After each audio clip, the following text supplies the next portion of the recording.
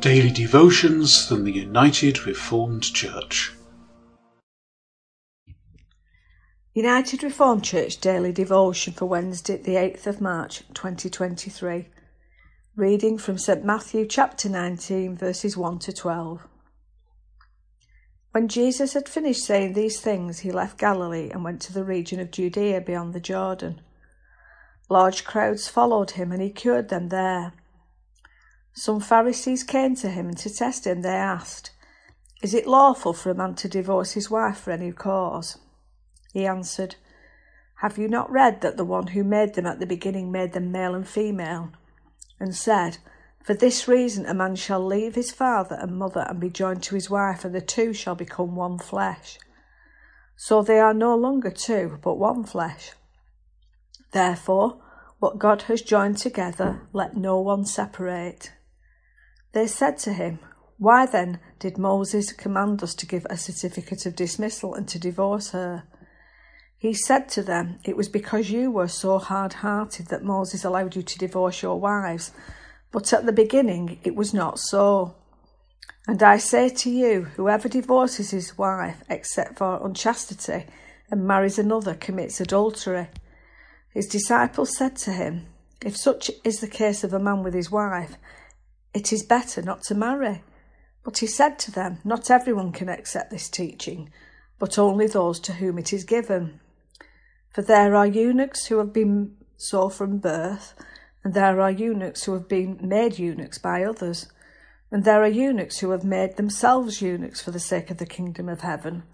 Let anyone accept this who can." Reflection. Regarding matters of marriage and family, I confess to wearing conservative colours. I grew up in a progressive and open family environment of the 1970s and 80s.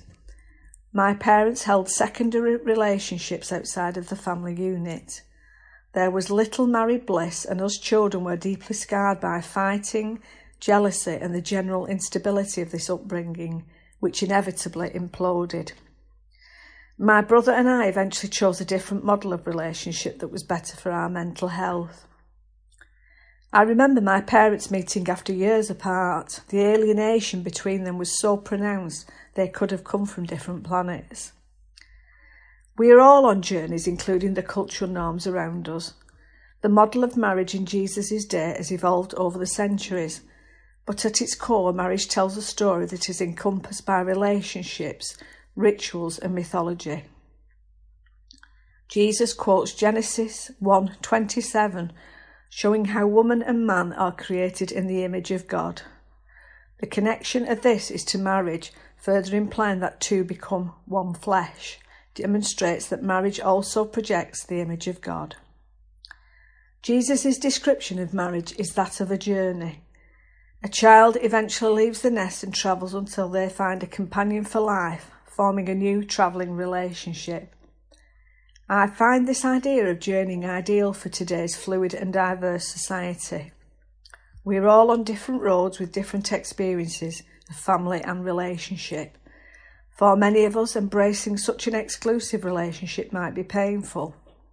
Jesus seems to imply wiggle room regarding the burden of this commitment, although he distances himself from Moses' teaching regarding divorce. Other roads are open to us. But please can I conclude with this point? Jesus' victory over sin primarily ends one thing: alienation. It ends the alienation between ourselves and the divine, between each other and within our own tortured inner lives. The rites, rituals and mythology of marriage should always tell this story. Marriage is a journey that should be lived out in a manner that seeks to end alienation rather than exasperating it. Two people's lives become so intertwined that they choose to identify as one flesh, for this reflects the image of God. Let us pray. Gracious God, thank you that you seek to end the alienation that damages and divides us all. All healthy relationships project the image of the three-in-one God who lives in perfect unity. This is no less true of marriage. May we seek to preserve the institution and relationship which, at its best, seeks to end alienation by bringing two people together as one flesh. May we resist social pressures and legislation to deconstruct or relativise it. May we also have compassion and mercy for those who have been hurt by marriage or stigmatised by it. In the name of Jesus, Amen. And today's podcast was written by Daniel Harris, who is a community minister with the Rochdale, Bury and North Manchester Missional Partnership, and it was read by Kathleen Haynes.